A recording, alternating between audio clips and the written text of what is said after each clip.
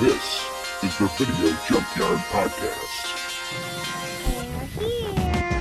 A place that appeals to your deepest and darkest fantasies. It's alive! It's alive! The dead whose haunted souls hunt the living. I have come here to chew bubblegum and kick ass. And I'm all out of bubblegum. Hello, darling. From this nightmare world emerges a fearsome half-man, half-ape with the strength of 20 demons. It's time. And welcome back to another episode of the Video Junkyard Podcast. I am Joe Peterson, and this is... Eric O'Branson, how's everybody doing? This is a really exciting series that we're going to be doing today that you and I have been talking about doing for a little bit while now. So we're going to be reviewing this week and next week 2 Exorcist films, except we're actually going with kind of an interesting story about these 2 particular films. So the films that we're going to be looking at, have you seen these 2 before we decided to do this? I had seen, I believe the one we're going to focus on tonight, Rennie Harlin's film, Exorcist at the Beginning. I saw in theaters when it came out initially. I had not seen Paul Schrader's film, Dominion, which is this, and just to kind of take a step back real quick. Sure. I think you were originally the one that pitched this, so I should let you do this, but I feel like this is a really unique opportunity to be able to talk about these 2 films, and there's a very good reason why, and maybe I'll let you, since you initially made the pitch to me on why we should focus on these 2 films rather than some of the, to be totally honest, some of the better films that preceded them, but why this was such an interesting situation. So just to kind of bring everybody up to speed, of course, almost everybody's, if you're into genre films, scary movies, or just film in general, you're familiar with the 1973 film The Exorcist, which is based on the William Peter Blatty book. So directed by William Friedkin. That movie is a cultural icon, and of course it came a couple years later. They came out with The Exorcist 2, The Heretic, and then years after that, they came out with Exorcist 3. And those are interesting films. I don't know if it's really a coherent franchise. I guess it is, but really, those 2 sequels don't even come close to the original, but they're interesting films on their own. And then in 2004, the first of these 2 films, Exorcist the Beginning, the Rennie Harlin film, was released in theaters. And this was another example of Warner Brothers wanted to cash in on this somewhat lucrative franchise. So this particular film, though, has an interesting history, because originally when there was talk of doing a prequel to The Exorcist, director Paul Schrader was actually on board to direct it, and he had a cast. It starred Stellan Skarsgård as a young Father Merrin. Of course, if you've read the book The Exorcist or seen the first film, you might remember that there's a brief reference where they talk about Father Merrin, or the old priest, played by Max von Sydow, had originally done an earlier exorcism years before in Africa. And that's really where this franchise comes from, or these 2 films come from, is they wanted to tell the story of a younger Merrin and the first time he had dealt with Pazuzu, or dealt with this demonic force.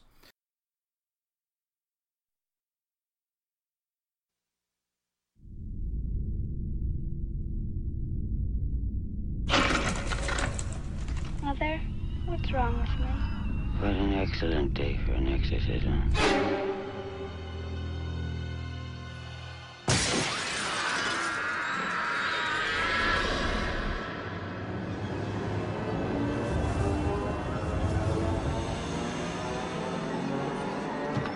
Father Merrin. How do you know my name? I was sent here to search for the origin of a powerful evil. This place, it's cursed. You ever seen anything like it? It's a church. Churches were built to exalt heaven, but this, the weapons are pointing downward.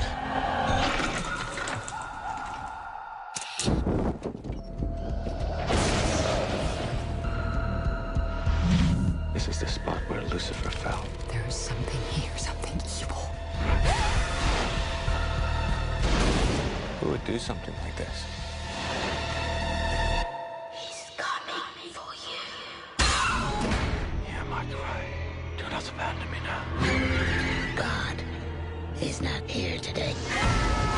By the sign of this holy cross, by our Lord Jesus Christ, commands you! In God's name, demons! I cast you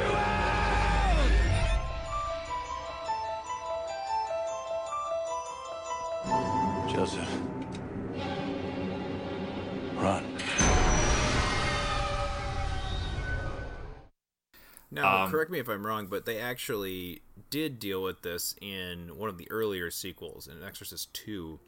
I believe has some Father Merrin flashbacks, which are totally unrelated. Right. They decided to kind of go with their own. Yeah, there was some footage shots, and it's totally different than what you're seeing here, and it's just not. It's not even close. So yeah, they're kind of retconning this.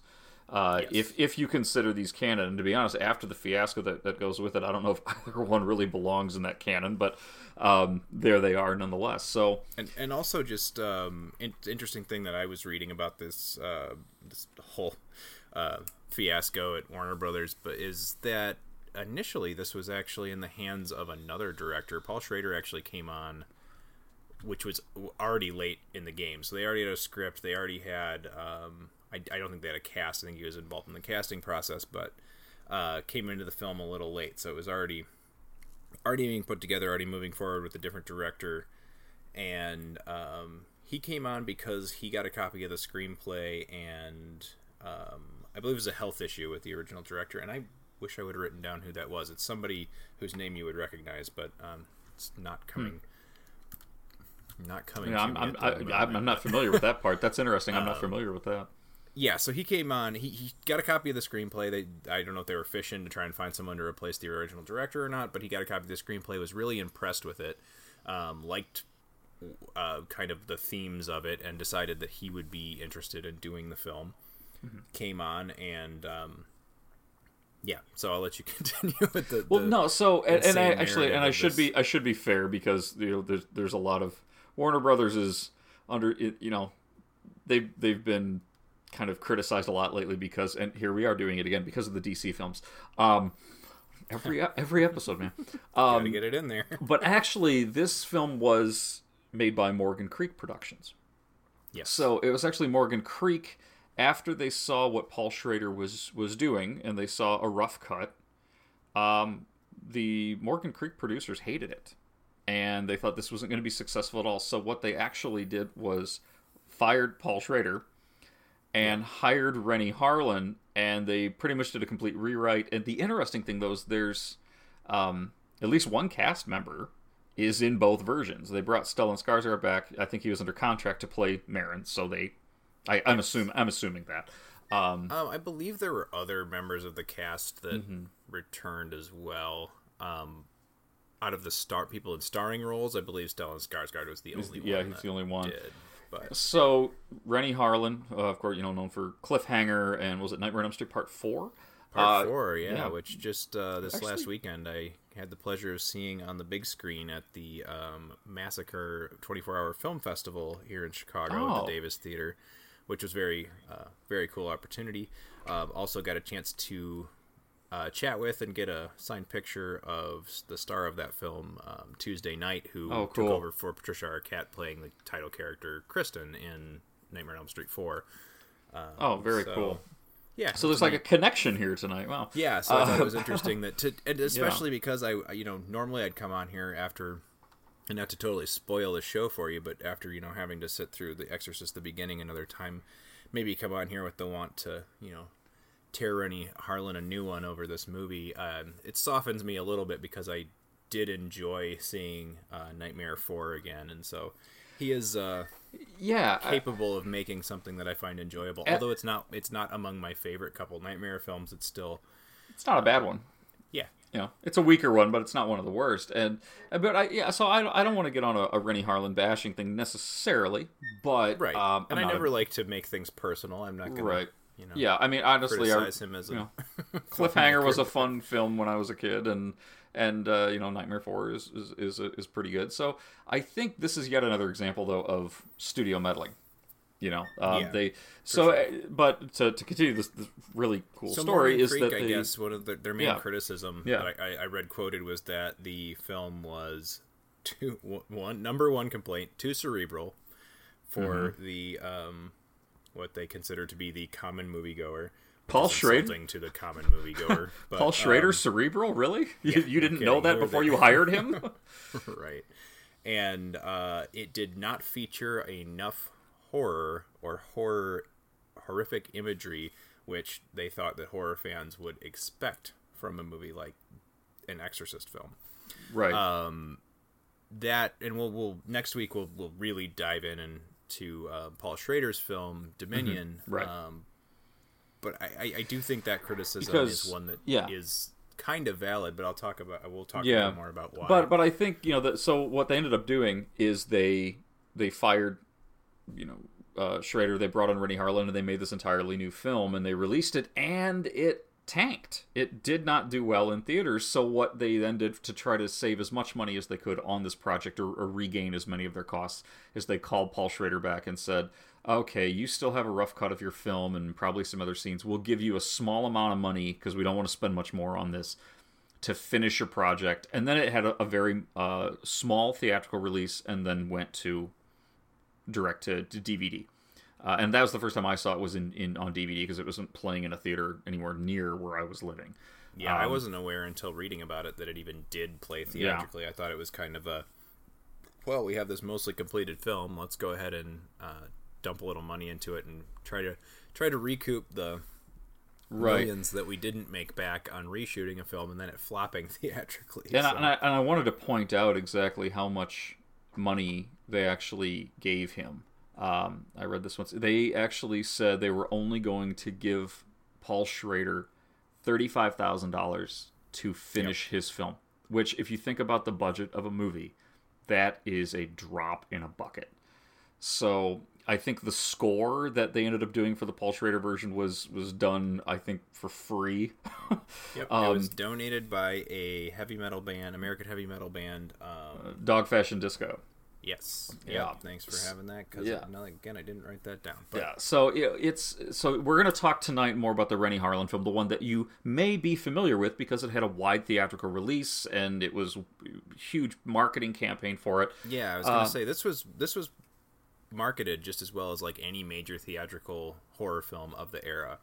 I remember there being like quite a bit of buzz around this Exorcist prequel coming out. Of course, those of us that at the time didn't realize that this movie had been made and then remade by a different director, which is always a kind of sign that maybe all things aren't going to be perfect with this movie. Right.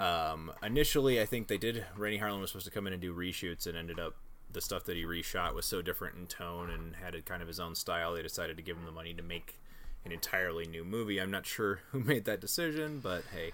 Well, and I want to, I vaguely remember when this was coming out. I was following as much as I could. Remember, this was in 2002, 2003, when the first buzz was going around that they're doing an Exorcist prequel, And I read about this kind of stuff because I don't read about sports online. So this is what I read up on, right? Are movies that are coming out.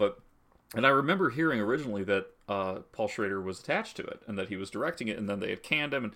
But this was before that kind of stuff was really widely announced all the time. Like nowadays, if a film is in mid-production and they change directors, it makes news. Right. It might even be on something that's high profile, like a new Exorcist movie. Exactly. So to put this in perspective, in 2004, I don't think there had been an Exorcist movie in over a decade. I think The Exorcist 3 with George C. Scott is that one was 90s? Directed by Friedkin. So this is a very unique situation where you have essentially a very similar story that is a prequel to a well-known franchise, or at least a well-known film. And it's done with two entirely different visions from two different directors, and actually two very different performances from Stellan Skarsgård, the lead role. So that we thought this would be a cool series to talk about instead of just let's do the Exorcist films. These two in particular are really, it's just such a bizarre situation, and to look at these two end products, and I don't know. To me, I don't know about you, but just to kind of look at this as project as an overall, it really kind of opened my eyes to the various roles that are taken in filmmaking. And I know we've talked about this a little bit before on the show, how, you know, you're making a film when you write it, when you direct it, when you edit it, when you score it, and you know how all of that, it makes such a big difference. And now here we have, and changing any one of those pieces just drastically changes the film. I mean, you definitely see the difference between directors' visions when comparing these two films. Yeah, I mean, what exactly? Now, obviously, Rennie Harlin is pushed a certain direction because Morgan Creek is unhappy with Paul Schrader's film because it's not horrific enough, or it doesn't have enough quote unquote horror moments in it. So obviously, he's going to up the ante on that stuff. I mean, that's kind of what he's there to do. Right. Changing other things about the script and about the movie, I don't know how much he has to do with. The rewrites were done by another screenwriter. Story credit is still given to the same two writers as the Paul Schrader screenplay. Mm-hmm. I'm sorry, the screenplay for the Paul Schrader film, he did not write the screenplay. Yeah. But and you can see those elements. You can definitely still see the elements in both films. Yeah, I mean, if you were to put down basic plot points like boom, boom, boom, it's essentially the same story. There is the way that things unfold and the themes and what the movie is really about, however, I think are totally different. Oh yeah. Like, plot-wise, you can say, oh, the movie, if to you what a movie's about is its plot alone, then yeah, sure, it's the same movie, or it's the same thing. It tells the same story, kind of. It's set in the same place, shot on some of the same sets, starring some of the same people. But the movies are very, very different in what they're actually about, like the themes. And Paul Schrader's movie is, well, actually, we're going to talk about Rennie Harlin's movie, so let's talk a bit more about that one. So Rennie Harlin's movie is about a priest, Father Marin, or Mr. Marin as he starts the film, a priest who has lost his faith and is apparently playing Indiana Jones somewhere in the Middle East. It opens with him Harlan's film actually opens with a pre-credit sequence that takes place during the Crusades in Africa, and has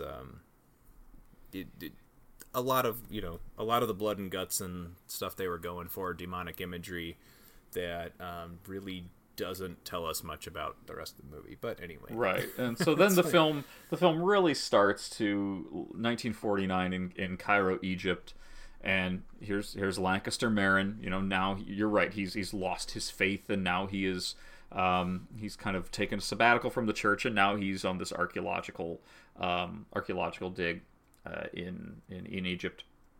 And what I did think was interesting, and this is actually something that talked about in both films, is the backstory about what made him lose his faith initially. And it's a very troubling scene, well, about Nazis in World War II, as if there's non-troubling scenes in films about Nazis. Jesus Christ. But it's a sadistic Nazi officer that forces him to make this horrible choice in the city that he's from. So, in the Netherlands, actually. So Rennie Harlin decides in his film to let this play out throughout flashbacks throughout the film. In flashbacks throughout the film. Mm-hmm. And you kind of... It reveals more and more of it to you as the film goes on. Right. You know there's been an altercation with Nazis, and you kind of get what Father Marin was forced to do. It shows you more as it goes on. Yeah. I feel like he uses it as a way to let the viewer know whenever Father Marin starts questioning his faith, you're going to see a Nazi flashback. Rennie Harlin's a very on-the-surface filmmaker, and that's not necessarily a criticism of him in general, but he's going to... There's not a whole lot of subtlety to it. So when he wants the viewer to understand that, Marin is trying to, questioning his faith, or, what's going on in Africa with the church and the demons and the stuff that's going to come is starting to get to him, or starting to turn his mind a little bit. We'll get a Nazi flashback and will remind the viewer, like, nope, this happened. So he's not Father Marin, he's not a priest. Exactly. Yeah, I would agree. That's something that Rennie Harlan is. It's almost as if because Paul Schrader's initial version of this was so cerebral, they were like, nope, we don't want that. Now let's get a director who's going to essentially give us a film of Post-it notes that tell us the film, the story in order. We need to see this unfold gradually, which is, I think, actually kind of hurt the effectiveness of it. It's done, like almost everything is done much better in Schrader's film. But Rennie Harlan, I think, especially in this movie, but you could make this criticism of a lot of his films. I feel like he tells stories like a 5-year-old tells stories. Like the details that in between the conversations are kind of muddled and not very important. He doesn't pay a whole lot of attention. And then he's like, boom, bang, and all this stuff blows up. And then this guy did this and this guy did that. And then they're talking and there's some kissing and whatever. And then boom, except, he definitely has an emphasis on sexual tension, which is super awkward in this movie. Yeah, it totally really is unnecessary. Yeah, which is certainly there in Schrader's movie, but it's done with class. It's just totally different. Well, it almost feels like this is a movie that is the This is a film that shows that it's the product of studio meddling. I think this is a classic and that's why I don't example. want to always be pointing the finger at directly at Rennie Harlan, because I know a lot of people made bad decisions that made this movie what it is. Also, he was stuck in a situation of remaking a movie with a bunch of heat. So he doesn't want to repeat the mistakes of his predecessor, right? I mean, I'm sure there's people pressuring him to do that or to not repeat those mistakes. He's also dealing with the fact that he's making a movie on a tiny budget now because they don't want to spend all of this extra money. Now he ends up going over budget like 4 times, and they give him all this money, and the money is never recouped. They never make money on this project, and they got to release 2 films and still never make money on it. Yeah, I don't think Rennie Harlan actually. I think that's the big difference. Is Paul Schrader was hired on to make an Exorcist film, make his film, right? Mm-hmm. Rennie Harlan was hired to make the studio's film, right? And it shows. It shows because, like you said, the way that he's telling the story with like a 5-year-old, I like that analogy, is is akin to it. God, I'm trying to think of the right word here. It's really totally fine in the right kind of movie. Like, I just don't think this was the right kind of movie for it, No, but it feels. I was going to say this film feels like it went through like a focus group, like a test group first, and be like, okay, no, this is how we want. It feels very formulaic. It feels very planned. It does not feel like an organic story. It really does feel boilerplate. And I feel like it's sold a bit short by the fact that they don't want to spend a lot of money on it. The CGI in this movie is atrocious. Like, everything looks terrible. And I know that's a symptomatic thing of it being from 2004, because there's a lot of movies, especially in the horror sci-fi genre, where everything is just god-awful CGI. Yeah. But this seems to be even worse than some of its contemporary movies. This is when it was getting cheap to do, and so... Because they were using CGI to do things that are so easy to do and practical. Not only were they, terrible CGI hyenas in the movie that were overused. I believe they used the CGI hyena a couple times in Schrader's movie, but it was used subtly and whatever. Mm-hmm. Yeah. But the thing that always gets to me, especially right around this time, is like they're using CGI to do fire. They're using CGI to do bugs. The bugs look terrible. They can't even get the flies to look natural or like real flies. Well, and I think it also stands out so much more because the rest of the production quality is clearly well funded and well supported by a big studio. Yeah, and when we talk more about the other film, you'll see that makes it a little more forgiving. Is the film itself feels like this has been stitched together, so I'll forgive some of these things. But here it really, I mean, it's like a smudge on a clean window. Yeah, it really stands out, and even the story here itself it doesn't make a lot of sense. If this is supposed to be a prequel to The Exorcist, it feels like the studio behind this had never even seen The Exorcist before. This movie does not feel connected in any way to The Exorcist. Father Merrin in this movie does not feel in any way like the same character, or like he could ever become the same character. It doesn't even leave him in a place at the end where I feel like he becomes, Father Merrin. Exactly. It looks like it was going to do... It looks like maybe their ambition was to do a totally own thing, using the premise of The Exorcist and the character of Merrin to become like big CGI man versus demons franchise a la Van Helsing and all of that other crap that came out in early 2000s CGI horror fest kind of movies that in general were all major flops, and luckily so we didn't have to watch 100 sequels to those, but right. Yeah, and I think that was what always turned me off from this, isn't just that, you know, how bad this film was, and it really was bad. You know, by the way, I just wanted to add, this has been by far my least favorite thing I've had to sit through for. I do think it's funny that podcast, you know, for a dozen episodes on this podcast, we always picked mostly movies we liked, and the last couple have been. Yeah, this one is painful to me, and it's still painful. I remember I saw it in theaters and hated it so much I never wanted to watch it again. Yeah. Until it was proposed. I mean, you proposed it to me as like, hey, let's watch both of these movies and do a kind of compare and contrast. Right. So the film nerd in me was like, ooh, yeah, it's a like really unique opportunity. Because they're, as far as I know, there's not a situation exactly like this for a Hollywood, like a couple Hollywood movies. I mean, you could always, you know, watch remakes of movies, but I mean, usually enough time has passed between original and remake that you're not really dealing with the same movie or the same story or the same script or the same group of production. No. Yeah, and I think, you know, there are plenty of examples of films that, you know, change directors halfway through. You know, I mean, think about Justice League, for example, which we brought up before many times. You know, but that's still, for anybody who says, I guess this is one of the reasons I want people to do this, watch both of these films. So for anybody who watches Justice League, and this isn't to entirely defend that film, but anybody who says, oh, you could totally tell that this movie is, you know, mixed by two directors. Yes, but I've seen worse. And that's these two films. Well, okay. Justice League, and I agree with the people that say you can totally tell that was a model of two directors making Justice League. It was my biggest problem with the movie. I would have rather seen a Zack Snyder movie that I liked a little less than something patched together like that. But anyway, I think their initial request of Renny Harlin was to do exactly that.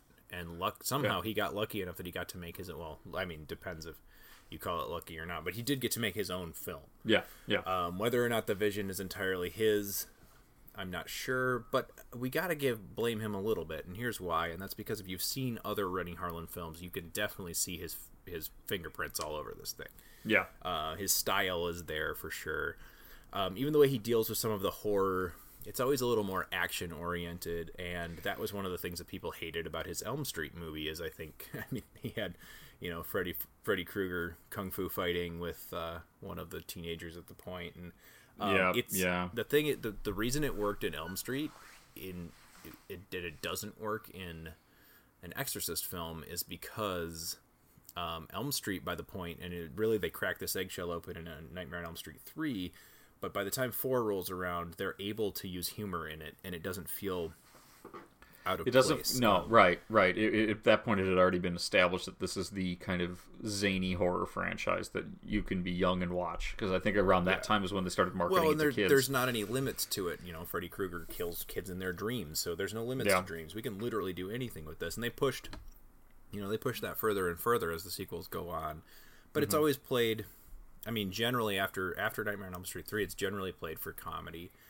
Not that there aren't creepy moments or there aren't some horrific things in those films, but I would say it becomes, you know, a wise cracking, cackling, and that shows in this too, because the possessed in this film at the end during the climax is coming off comical, and I can't tell if that's intentional or not, but some of the like things that shocked people about the original Exorcist film, and especially since Reagan, the character played by Linda Blair, was a little girl at the time, some of the bad language and stuff that she, you know, your mother sucks cocks in hell and other things, and which, by the way, that's the dirtiest thing I've ever said on this podcast, is drink from a movie. So but, you beat me to it. Insulting you. No, I just no. But those were the things, you know, shocking because they were coming out of a little girl's mouth. When you Okay, so Renny Harlin's film, let me back up 1 second before I make this criticism. Renny Harlin's film starts off, it doesn't really even get to the possession angle until halfway through the movie. And then it tries to red herring you because everyone's aware of, from, you know, the original Exorcist and also the Heretic, which is the second Exorcist movie, that Father Merrin did an exorcism on a young man in Africa. Like, we know it's a little boy. We know it's in Africa. So he red herrings a little boy that they think is possessed. And the character's not developed at all. They kind of like randomly pick him out of a group of characters. And even if that was where we were going and that was going to be a traditional like exorcism movie, the boy had the demon, they were going to get the demon out of the boy, it doesn't work like it does in the original film, because Regan is a very well developed character by the point when she's, you know, her and her mother and their relationship, you have a lot invested in them already by the point that this demon is taking over her body. So it right off the bat, it doesn't really work. And then you find out as time goes on in the film that the boy's not actually possessed. It's a red herring. It's actually this very inappropriately cast female doctor character that is the awkward love interest for Father Merrin in the movie. Yeah, I would say awkward's the best way to describe it, because they have no chemistry together whatsoever. Yeah, so when the demon finally, shows his face and comes out of this doctor, this character, starts talking, with all the cocksuckers and motherfuckers and all this stuff, and it's like, okay, well, now you're playing this for funny. Yeah, because you're just going over the top for no reason. Well, there's the bizarre little girl that would not say these things. This is somebody, who might get drunk one night and talk like that. Who knows? Right, or maybe But yeah, there's a scene where she's grinding behind on closed him. doors. Maybe this is just her. Yeah, exactly. Yeah, it was just so weird, and the climbing around on the walls is weird, and it not weird. Yeah, it's like in they a took trippy the way. famous deleted scene from The Exorcist when Regan crab crawls down the stairs and her head's upside down, which is a really creepy image, right? Yeah.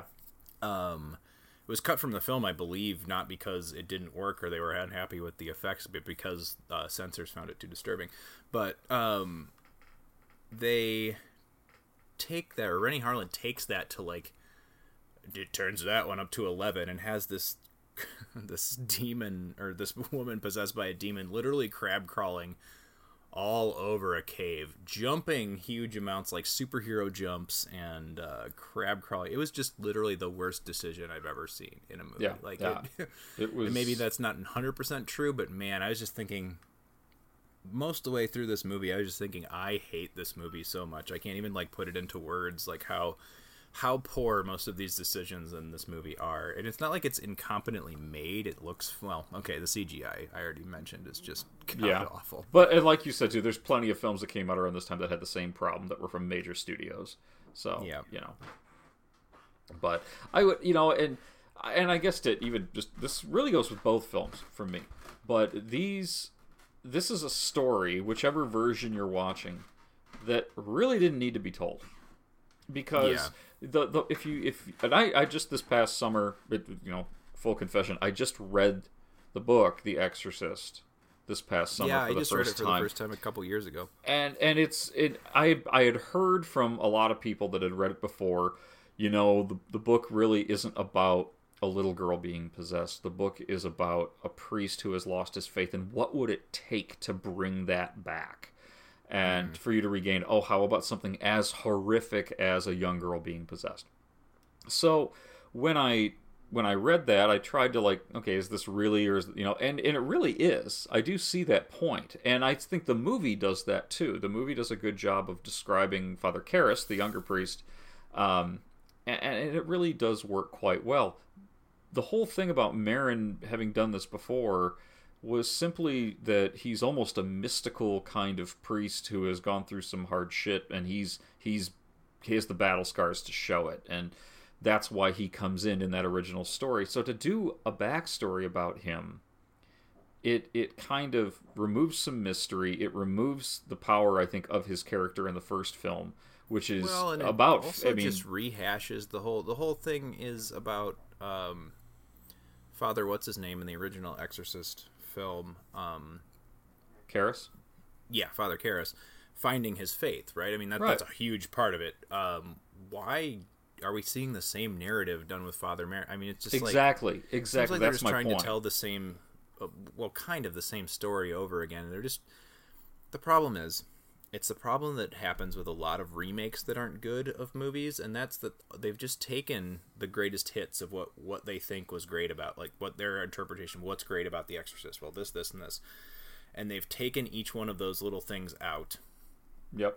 And they've tried to write a movie around those things. So yeah, so they're trying to make a rhyme plot about a priest losing his faith and finding it again.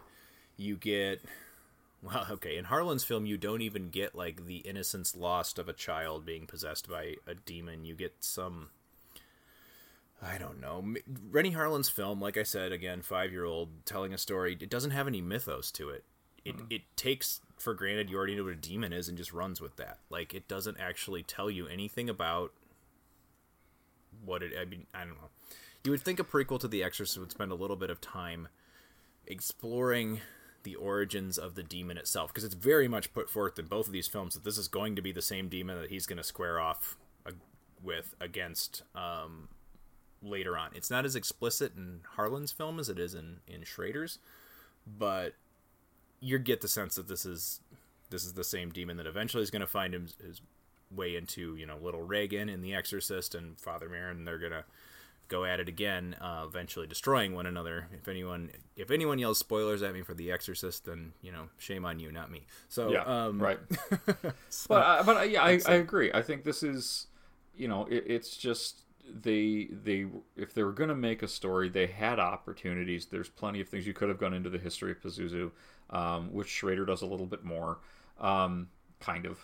You know, there's some dialogue there, but you know, in what made at least you would have had something that was a little different, right? Yeah, I'm not saying it would have been great to have a big backstory about, like, you know, the life of the demon Pazuzu, but well, at you least know, it would have been a little different from the it would, and what in the original book and even in the original film, you know, there's some really good scenes with Max von Sydow. And he's talking to, and I feel bad that I'm forgetting his name, but the younger priest, Father Karras. And they have a discussion when they're taking a break from the exorcism, right? And they have a conversation about what faith really is. And it's a really powerful scene in both the movie and the book with Max von Sydow, where, you know, he's kind of explaining what faith is to him and really what kind of power it has. And then in this movie, it's there's nothing like that. I mean, they're forgetting too that what made the original story of The Exorcist so good was the constant doubt and questioning. In fact, one of the things I loved the most about the book, The Exorcist, was Father Karras doing this detective work, this differential diagnosis, this psychological diagnosis of this young girl, trying to disprove the idea of this supernatural thing. And when in his case he can rule nothing, he's ruled everything out but that. Right. That's what he's left with. This is just an action horror film that doesn't even work. Well, and it doesn't even. There is not even a definitive moment in Rennie Harlan's film where you find it believable that Father Merrin finds God again or finds his faith again. No. It's just all of a sudden he's like, oh shit, there's demons. Well, that must mean that there's God too. Oh great, now we're back. So it actually, to me, it felt more like, oh, there's demons. Well, then I better strap on my God powers. You know, it was used as a weapon. The demon all over the walls, like, you know, shoot God juice at him. It was used as a weapon rather than this you know, development of a character. There's so much. Who's this story about? I guess that's what it comes down to. Well, I mean, it's supposed to be about Merrin. I mean, I think that's their intention, but they don't develop a single character here. No, including him. Yeah, he doesn't even develop. So I mean, I think there's some good examples, and I don't want to. We're out of time on this pretty much, but we've got to start winding up. But there's a whole supporting cast of soldiers and stuff too in this movie, led by a general named Granville or Colonel or Admiral or Major, whatever Major Granville. Yeah, the one I didn't get. But and his character is so different in the two films, and it's just dealt with so differently. Rennie Harlan again makes him a caricature. Doesn't give him much to do except blow his head off at some point, and it's anyway.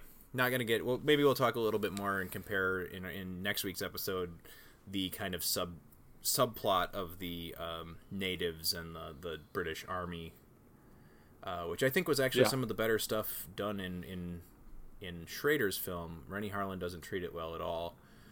So we'll compare and contrast those maybe when we have a little more time next week. Yeah, that sounds like a plan.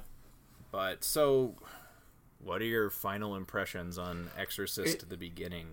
I would say that I'm giving this a solid F. I mean, this film, if I can, and that's being generous. I mean, this is a film that didn't need to be made. It's a story that it can't make up its mind what it really wants to tell, or it's just so muddled. I'm going to blame Rennie Harlan a little bit because, it's his project, but I recognize also that this is considerable studio meddling. And I know studios, they're trying to make movies to make money. Of course, they're not all trying to make big statements. That's why they got rid of Paul Schrader. But in this case, it's a train wreck. I mean, it's an insult to its inspiration. And that's not for me to put The Exorcist so high on a pedestal, but it really is. That original film and that original book are very compelling stories. There's a reason why people are still talking about those and talk about them today. As a way of, it's not just classic filmmaking; it's great storytelling. It's a complex story that even somebody who's not religious can really get something out of. It's a fantastic story. This is a cash grab, and they're blatant with it, and it's insulting to its source material and it's insulting to its audience.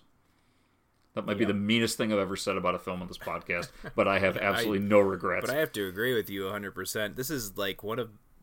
I've seen a lot of really bad movies. I love really bad movies in general, like sitting down and watching something and just getting a kick out of it. This is not that type of bad movie. This is a movie that I just can't stand. Not only is it boring and the CGI is bad and the characters don't work and the story itself is just a muddled mess with no real mythology or anything to present that makes any of the narrative make sense at all. It's just not pleasant to watch in any way. No. Like, this is probably one of my least favorite films I've ever paid money and walked into a movie theater and saw. Yeah, and I remember walking out of the theaters walked pissed. Out and was just like, blah. Yeah. Like, this is... Well, and one thing I wanted to mention too that I forgot to mention before when we were talking about his action scenes and they wanted gore, so that he put in gore.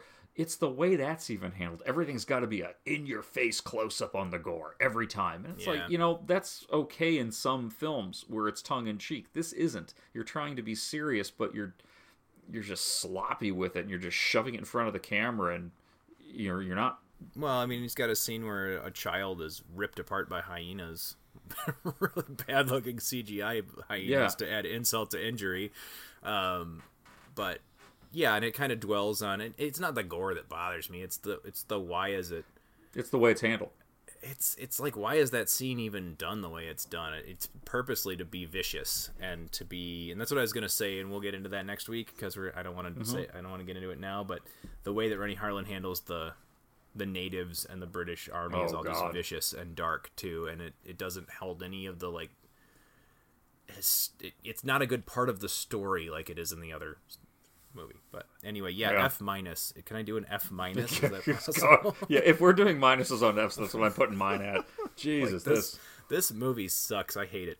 Yeah, this was bad. And I never say that about stuff because I don't like to insult, because I've made movies and I know how hard it is and how much, like, so I'm not gonna get personal and say anybody's name involved in why it sucks, because there's a lot of people that probably take the blame on that one. But it's a turd, and I would recommend, even if you buy the excellent box set, which I did of all the Exorcist films, even if you buy those, the only reason you should ever watch Exorcist: The Beginning is to have this cool experience of comparing and contrasting it with the far better Dominion by Paul Schrader. So, yeah, which we will cover next week. Yeah, and beyond that, what do we have coming up on the schedule? Do you have that? Oh gosh, we've got a couple of things coming up. We've got our Halloween specials coming up. Happy October, everybody. I probably should have said that at the beginning of the show, but I was so excited to get into this discussion, I figured we'll do it at the end. Absolutely.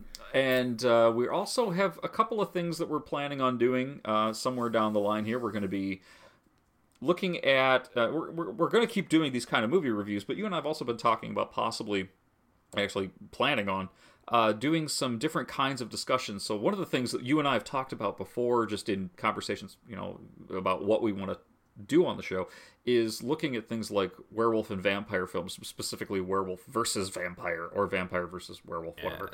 And look at where did that start? Where did that's a thing in horror films. Where did that come from?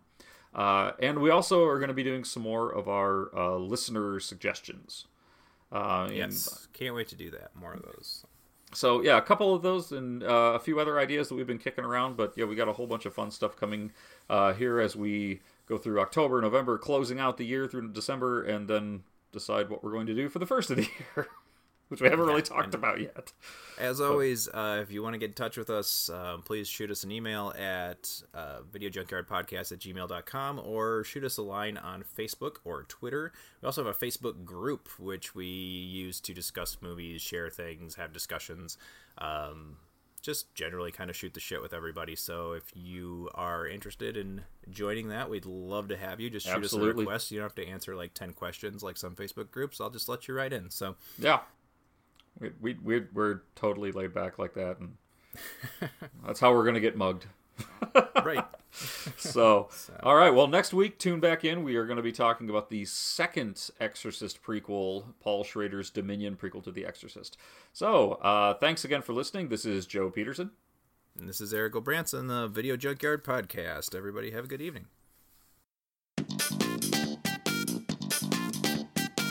You have been listening to the Video Junkyard Podcast. I do wish we could chat longer, but I'm having an old friend for dinner. You just can't let them go. Go! Stay on the road. Keep clear to the moors. We want to take this opportunity to thank you for listening to the Video Junkyard Podcast and remind you to find us on social media on Facebook at facebook.com/Video Junkyard Podcast, on Twitter at Video Junk Pod, and on Instagram as Video Junkyard Podcast, all one word. Want to thank you again for listening, and keep digging. Who knows what treasures you'll find in the Video Junkyard.